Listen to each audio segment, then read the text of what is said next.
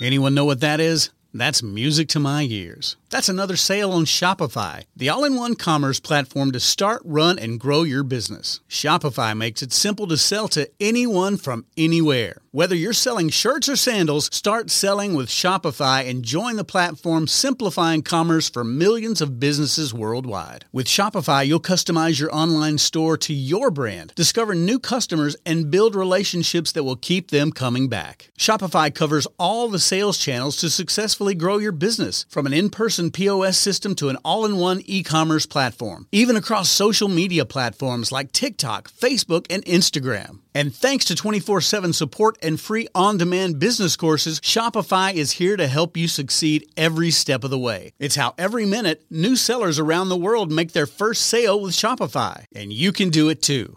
I love how Shopify makes it simple for anyone to sell their products anywhere. Whether they're ebooks or earrings, Shopify simplifies starting and running your own successful business. When you're ready to take your idea to the world, do it with Shopify, the commerce platform powering millions of businesses down the street and around the globe. Now it's your turn to try Shopify for free and start selling anywhere. So sign up for a free trial at shopify.com/C-Suite, all lowercase on C-Suite. Go to shopify.com/C-Suite, all lowercase on C-Suite to start selling online today. Shopify.com/C-Suite.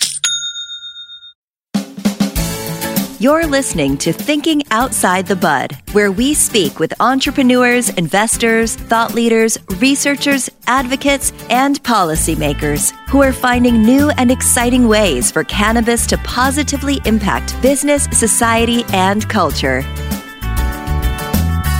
And now, here is your host, business coach, Bruce Eckfeldt. Are you a CEO looking to scale your company faster and easier? Check out Thrive Roundtable. Thrive combines a moderated peer group mastermind, expert one-on-one coaching, access to proven growth tools, and a 24/7 support community. Created by Inc. award-winning CEO and certified scaling up business coach Bruce Eckfeldt, Thrive will help you grow your business more quickly and with less drama. For details on the program, visit eckfeldt.com/thrive. That's ECKFELDT.com/thrive. Welcome, everyone. This is Thinking Outside the Bud. I'm Bruce Eckfeldt. I'm your host. And our guest today is Mark Werser. He is founder of NurseMark. We're going to talk to him a little bit about what's going on in cannabis, particularly around the interplay between the medical and the adult use markets in the various states that have these programs. Fascinating topic. I've really been interested in how medical programs and adult use programs kind of interact, how they kind of impact each other in different ways, particularly when you bring in an adult use into a state that has had an established medical program, and really just kind of understanding the differences in intent, the differences in users or patients, consumers, and how we made sure that each market is developed appropriately and successfully, and obviously sort of different intents, but have to operate in the same process. So excited to talk about that, understand what else Mark is working on. He's an entrepreneur. He's been an advocate and really helping develop this industry. So it's going to be an exciting conversation. With that, Mark, welcome to the program. Bruce, thanks for having me here. Glad to be here. Yeah. So why don't we do a little bit of background first before we kind of dig into the details of these programs. But tell us a story. How did you get involved in cannabis? What was kind of your entry point? And give us the journey. It's a great story, Bruce. It really is. So I had a tech company for 30 years. I was in the tech space, and in the end of 2017, I sold that. And, I'm a member of Entrepreneurs Organization, and EO's been, a big part of how my entrepreneurial journey has expanded and grown. Yeah.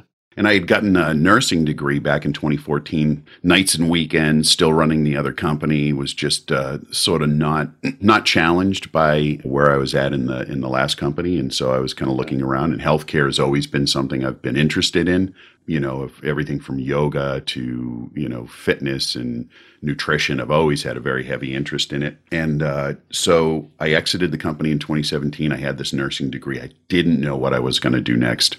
Literally had no idea. And I come from a very cannabis agnostic background, right? My father was a state trooper. My mom was raised by Christian Scientists. So no medication is a good medication in her view. So I really didn't care if you used cannabis, but I just never used it except in my adolescent years. Yeah. Anyway, so not even into cannabis. at the end of 2017, beginning of 2018, I met our mutual friend, Jenny Argy, who, has a great CBD company, cannabis company, and has for many years.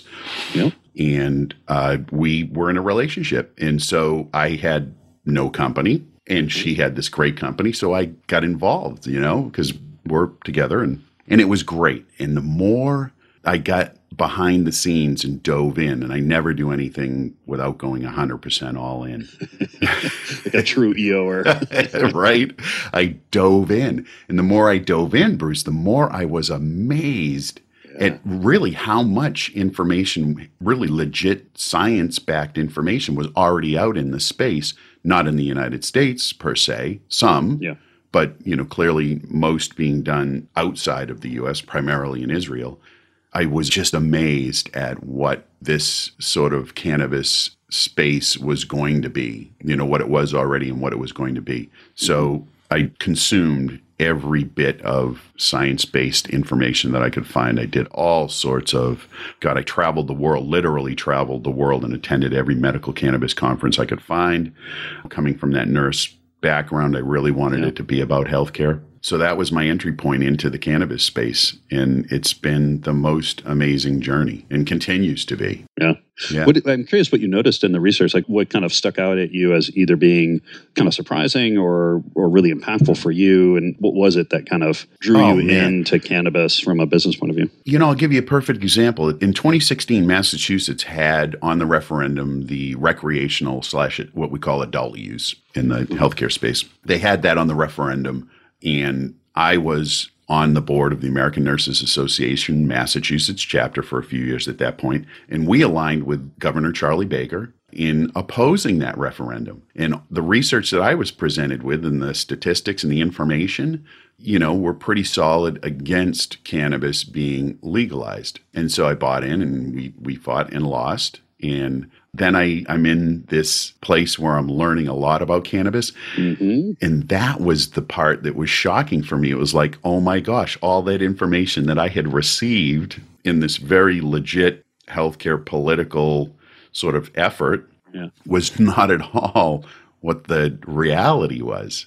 So it was really shocking. The more that I dug in, the more I found really heavy science-backed research that was done in the right way that was showing that cannabis had a very positive effect in the human body. And so that for me was really shocking. Yeah, what do you think caused that, or what are the forces at play? Because I hear this, it's not uncommon, right? Particularly coming out of the medical space where, someone has been kind of presented with a body of research, a body of work that really kind of, draws certain conclusions about cannabis and the effectiveness, and then they kind of get exposed to a broader body and it's quite different. Do you have any kind of underlying, kind of theories or kind of explanations of why this happened so much? Boy, it's such a complex question to answer, Bruce. There's so many different facets of it from, just the legal standpoint of where cannabis has been for the last 80 years in this country and sort of that roadblock to anybody even having the thought that there could be some positive benefit to it, all the way through to the sort of the healthcare community and, the pharmaceutical sort of route. And I will be very honest, I'm not anti-pharmaceutical. There's a lot of sort of that anti-pharmaceutical sentiment in the cannabis space from a lot of people. I'm not that because I'm very, trained in sort of the pharmaceutical route. So I understand that that's also an issue because in pharmacy, it's very much, you need to prove without a shadow of a doubt that there is a positive benefit using these steps through the FDA. So that's totally blocked for the cannabis route, right? You're not allowed to do that. So, there are a lot of factors that go into this whole sort of phenomenon of, well, it's legal and it's not legal and it's good or it's bad. Yeah. If, someone listening to this, particularly from the medical side, is kind of looking to expand their knowledge, kind of learn a little bit more, any particular sources or areas that you would point them to get a little bit more of this, Yeah, there are, the global physical. Yeah, I mean, there really is some wonderful places to go. If you're in the medical community, there are organizations that, the two specifically that I belong to, that have really good informational programs, have some certification training around it. The first would be the American Cannabis Nurses Association. And they've been around for 10 years. And, it's a legit organization filled with not just nurses, but it is primarily the nursing community. And so that's one. The second would be the American Cannabis Specialists, and that's more of a physician-based community. So, I get both ends of the spectrum that I'm kind of bridging this gap, because there's a lot of, we're all kind of moving the same direction from different viewpoints. And we all have that common goal of using cannabis as a medicine. So those two are really great places. And, the third one is I'm actually enrolled in a master's program for medical cannabis science and therapeutics. And it's through the University of Maryland School of Pharmacy. And now this is a legit pharmacy program. It's a school of pharmacy that's the fourth oldest in the nation. So, this program is just absolutely fantastic. It's been fascinating to see kind of the response of universities, whether it's business school or the medical programs or even the legal departments. How have you seen kind of the education side of this kind of help shape this industry or impact the industry in terms of sort of educating the professionals in the spaces that matter around cannabis and, how it works and what it does? Yeah, the educational space has really started to develop and blossom. I mean, it's a large part of what we do now is education, whether it's being educated ourselves as healthcare professionals or as whoever is in. I mean, I will say that the program at University of Maryland, the student population is extremely diverse, because it's not just about healthcare. So you have people that don't have a healthcare background that may have a 30-year background in social justice. So there's this really diverse population of people who are all focused in that same area and that same goal. But as we move on, there are schools every day who come out with new programming around cannabis and around the endocannabinoid system and around, sort of training about how this actually physically works in the human body. Yeah. It's fascinating when you really get into it, how it actually works, why it works, what we know about it, what we don't know about it. It's really interesting. It's amazing, Bruce. It really is. It's amazing. Yeah. So let's talk a little bit about the medical program. So, I think as most people know, some of the states, adopted legislation or passed referendums to allow the use of cannabis for medical conditions.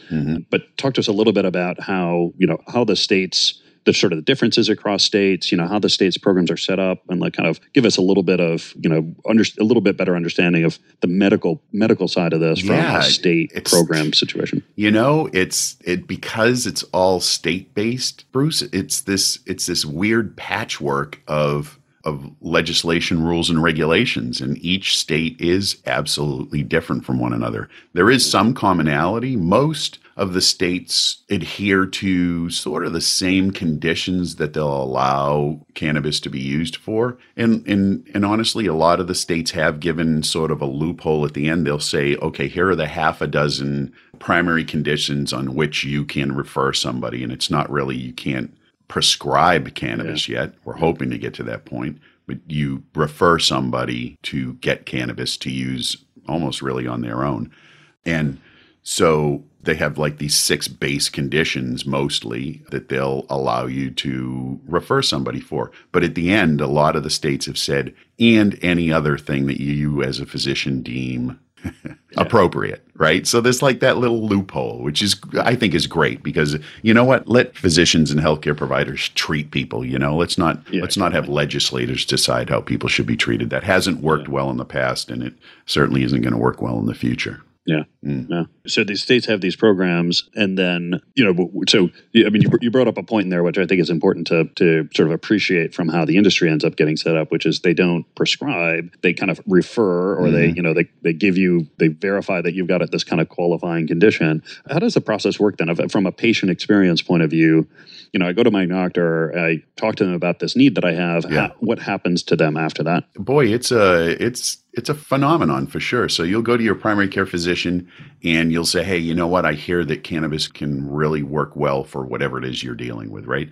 And still, the answer is, well, I've heard it might, or some physicians will still not have that conversation. And for legitimate reasons, they all hold DEA cards to prescribe other medications. And, sometimes there's still sort of a hesitancy because of, the unknowns of federal versus state legality, whether their DEA card will be sort of jeopardized. So, still understandably so, there's still a little hesitancy. But a lot of what will happen is that they will in turn refer you to a physician or nurse practitioner who is certifying in the state. And so they're typically providers who have registered with the state as being a cannabis specialist and certified to provide a certificate for a medical cannabis patient that'll say, okay, I have reviewed your medical chart. I have spoken to you. We have sat down. We have talked about what your goals are. And I agree that cannabis may be effective for you. So you are certified to get a medical cannabis card. And that's when you apply to the state and you get your physical medical cannabis card that allows you to go to medical cannabis dispensaries and purchase product. In Massachusetts, I think it's a 60-day product, amount of product that you can have on hand. Got it. So you kind of get permission from the state to basically use cannabis. Yes. They issue this card. You have to register, you provide your information, you get a card, and then use that card to go to the dispensary. And generally what's happening at the dispensary, from your point of view, in terms of looking at the medical markets, what happens in the dispensary in terms of, the conversation around, there's just there's so many products, there's so many formats, how does that process generally work? Yeah, there's some interplay between the folks who are at the dispensary, who are working, in that area with folks every day, and the people who are certifying, because, many times the physicians and NPs that are certifying, or they will recommend certain products for the patient, and the patient will show up at the dispensary. And this happens a lot more in the sort of the recreational adult use if they're not in the medical space, but in the medical space, because we're talking about that, they'll show up at the dispensary and sometimes they'll be guided to a different product based on what interaction the patient has with the dispensary personnel. So there's kind of ongoing kind of figuring out what effect you want, what is your context that you're using. Right. And there's still a lot of things that are unknown. I think it's a good time to really mention that, there are 550 different varieties of cannabis plant, right, that we know of. And each has a different chemovar, different chemical makeup. And it is really specific to the individual. So, one particular variety may work really well for pain relief for me, but may give you no pain relief. So and that's, I think, part of the problem with the physician community is, when they dispense naproxen or one of those, anti-inflammatory products, they pretty much know, because they've had such a long history with it, what's going to happen. With the cannabis side of things, they really don't know. So we're still so early on in this thing, Bruce. I think that it's been around in the general public and we've had a lot of conversation about it in the recent past, but we're still so early on in what we know how to use this. It's exciting. Yeah, no, it's fascinating. Yeah. There's an interesting dynamic that gets set up, and sometimes it's within the medical, or I think more so between the general cannabis community and medical community of do we treat this as a sort of holistic plant that has these myriad of compounds in it, both cannabinoids and otherwise, and terpenes, and all these different things in it that have this kind of combinatorial effect that we want to kind of preserve, versus do we kind of treat this as a series of molecules and we want to kind of pull this molecule out and say, okay, it does THC or CBD or CBDN or like one of these, particular molecules. What does that do? And we want to run this through clinical trials and, have this kind of, very proven efficacy kind of place. Do you see this kind of, or give me a sense of how you kind of see it from the medical side in terms of do we treat this as a molecule? Do we treat it as an entourage kind of thing? Yeah, you've hit the nail on the head. In the pharmaceutical world, we treat it as a molecule, and we're gonna want to divine that down to that one molecule. And they have this, this synthetic cannabinoid, synthetic THC, and such. It's been sort of created in the lab. And, up to now, what we found is that it's not effective as the plant itself, as you talked about, sort of the entourage effect, which is, certainly a very real phenomenon of all of those different chemical components interacting in the human body, which makes it why the 550 different varieties have different effects for different people, right? Yeah, because it's just that way. There's so many interactions. Yeah. Well, and you add the whole, people's, depending on their gut biome and all this kind of stuff. I mean, that's going to change the uptake and and genetic differences. I mean, it gets, what are they eating? Their diet. Yeah, exactly. Yeah. What else are they doing? Their diet has a lot to do with it too. So yeah, you're right. So there's so many. The bottom line is, Bruce, we are just such a complex biological machine. I mean, it's just amazing, the human body, which is what drew me to healthcare in the first place, is that it's such an amazingly complex thing to be human, to be, this physical being. And it's endlessly fascinating, especially in the cannabis space. Yeah. So let's talk a little bit about what happens to these programs. And I think most states, have had, or most states are going to start with some kind of medical program and then at some point bring in an adult use. How, what the dynamics, or what have you seen play out in these states when they bring in the adult use side? How has it impacted the medical side, good and bad? So, to date, I think there's 11 states, including the District of Columbia, who have some sort of adult use or recreational market. And, that will continue, certainly. So what we've seen in the interplay between the medical and the adult use, and by the way, in the healthcare community, we consider both of them medical use. One is just without somebody guiding you, and the other is self-driven. Right? Yeah. Because that's what we do. Like, people who are adult use, recreational using, they just want to feel better. Yeah. And a lot of times they'll just be trying to figure it out on their own. So what we see is that there's a decrease in the use of the medical space when there's access on a recreational or adult use. And it's probably for a lot of reasons. A, people don't want to have that conversation with their physician. they want to go on record. It's an uncomfortable, conversation to have for a lot of people.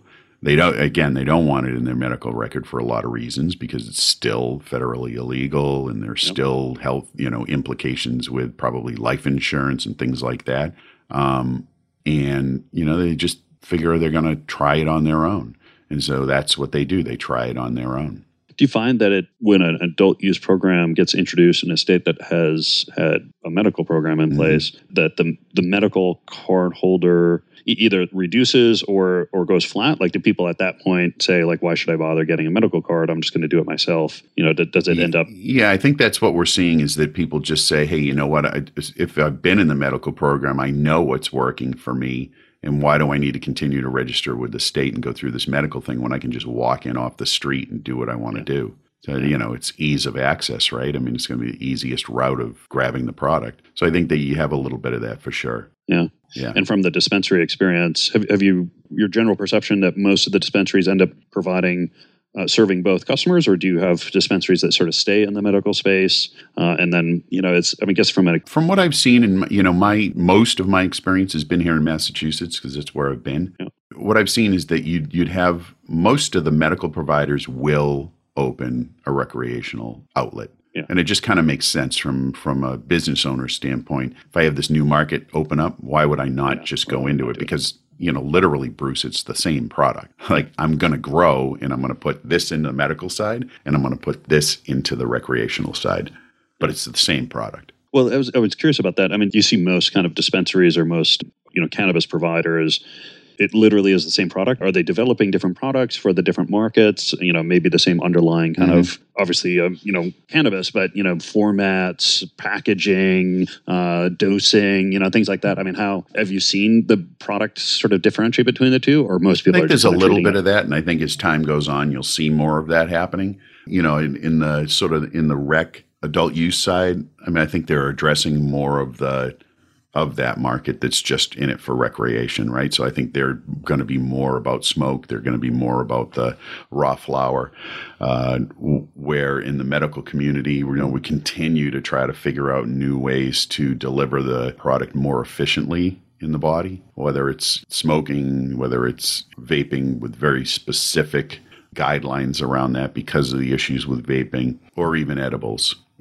trying to really get that down to how we can deliver. Because one of the issues is dosing. So it's not consistent. So how do we get more consistency within that product line and, continue to give the patient really a good, solid experience across the board? Yeah. I mean, do you see that? I guess, what do you think the future of the medical programs are for these states that the recreation is, is strong, is growing? I mean, are the medical programs going to stick around? Are they going to, focus on particular parts of the medical patients? How do you see that evolving? Yeah. You know what, Bruce? I think they're going to stick around. I think that there's sort of this dual track, right? But in the medical side of things, it's becoming more legitimate. And honestly, when federal finally gets to be legal, whatever that looks like, it's really going to help the medical community. It's going to help with research. It's going to help with access. It's going to help with people who are on board and using this.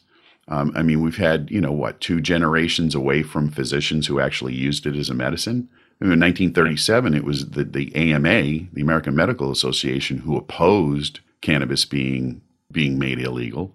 Yeah, because they'd used it for hundreds of years as a viable medicine. And I think more so, to toot their horn, they were really worried about future. They were worried that this would create a situation where it wouldn't be studied. And that's exactly what happened. Yeah. Yeah. It is kind of ironic that we're kind of swinging in the pendulum, and we kind of figure out how to, honestly, it's almost train a new generation of doctors. Oh, it's exactly what it is. We have 1 or 2 generations that were just, we're taught for all sorts of reasons, that cannabis was bad, or, cannabis was, you shouldn't use it. And now we're kind of coming back. I mean, I guess, do you see this as really kind of a generational thing that until we get a new kind of the younger generation of doctors who, get trained, early on this, who still have a long, stretch in the career to go and are going to be developing practices that are, want to learn these things. Do you think it takes that to really make that shift? Boy, it's hard to say because it's such an individualistic thing. I think there are some docs who are out there who've been practicing for a really long time who kind of know and have seen that, what the tools that they've been given in some cases just aren't efficacious. They're just not working the way they want them to. And they're open to trying new things. But I think there is a level of that sort of changing of the guard type thing where, we have a new generation of physicians and nurse practitioners who are entering the space who are more willing to listen to what's going on. So, again, having that federal ban lifted and having research done can only create a medical cannabis community that is thriving and able to deal with patients effectively. Yeah. Is there any particular research that you would sort of that you think needs to get developed first, or what's the kind of categories or the areas of research that really need to be done, and what are the priorities to really help develop the market and understanding of the application of the plant? Boy, that is a great question, and I don't think there's an answer to it because it's just so diverse and because there's so many different applications. I think that more of an understanding of the interaction of all of the different components. So, more of a study on why is this entourage effect so important? Why is this, what is it within the human body that is happening that these different mechanisms are in play that allow it to work much better? I was at a medical cannabis conference in Israel, and one of the presenters said, and it was a profound moment for me. He said, and these are researchers who have been doing this for 30, 40, 50 years. I mean, these are, lifelong cannabis research people. And he said, it's not so much that cannabis is super effective as a pain reliever or super effective as an anxiety reliever. It's that overall it has a positive effect in so many different areas of the human dynamic that it gives the patient the ability to step out of their condition and get better in all domains of life. And that was really profound for me. That's sort of the entourage effect in a grand scale. Yeah, it's an interesting way to put it because it does. I mean, it's fascinating because it impacts so many things. I mean, on one hand, it can help, these horrible situations of children with seizures and, will dramatically change their lives, all the way down to, it helps reduce anxiety and helps other people sleep. It has all sorts of, skin, epidural kind of applications. Right. There's it's kind of we've got this joke of, if there's a hole or a surface, we'll figure out how to get cannabis in it, where it's just, there's so many things. And you're not lying, man. I'll tell you, we can do it. Oh yeah. And so it's kind of this question of where do you start, or where really, which is which one do you do first? Like which condition, which application, which situation do you investigate first? And it's kind of this, honestly, I would think it would be pain because of the fact that there are just so many people who are in chronic pain, and opiates, by the way, are still a great tool in the war against pain. They really are. I mean, we've had such a negative impact because of, obviously the opiate crisis, and that was all, well, we won't even get into that. It was a situation anyway, that opiates are still a tool in pain relief, and they're needed. People need to have them. It just needs to be done with a lot of forethought and a lot of monitoring. Yeah. But in chronic pain, in a lot of different areas, cannabis can be super effective. To go back to your question, what should we research first? Let's use cannabis to address chronic pain. Let's help these people, the 20 million people in the United States who have, I guess that's what the number is, who experience chronic pain, which is debilitating, which is life-changing. Let's help them address it with cannabis because it's effective, and its safety profile is great. Yeah, exactly. I mean, it's just the downsides of it are so minor and manageable. Minimal. That's one of the beauties of the plant. Yeah. Mark, this has been great. If people want to learn more about you, about the work that you do, what's the best way to get that information? Website is www.nursemark.co, and always reach out via email. I'm happy to interact with anybody.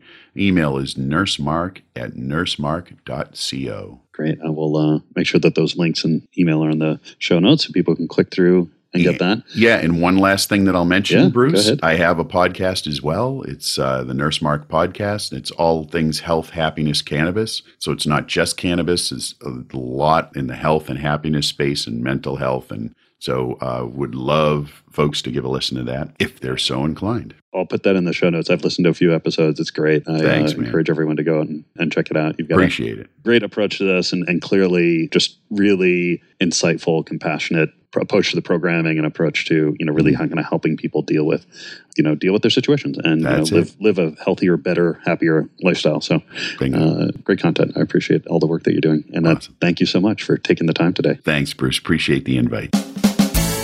You've been listening to Thinking Outside the Bud with business coach Bruce Eckfeldt.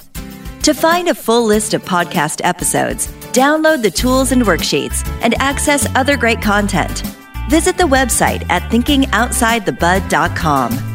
And don't forget to sign up for the free newsletter at thinkingoutsidethebud.com/newsletter.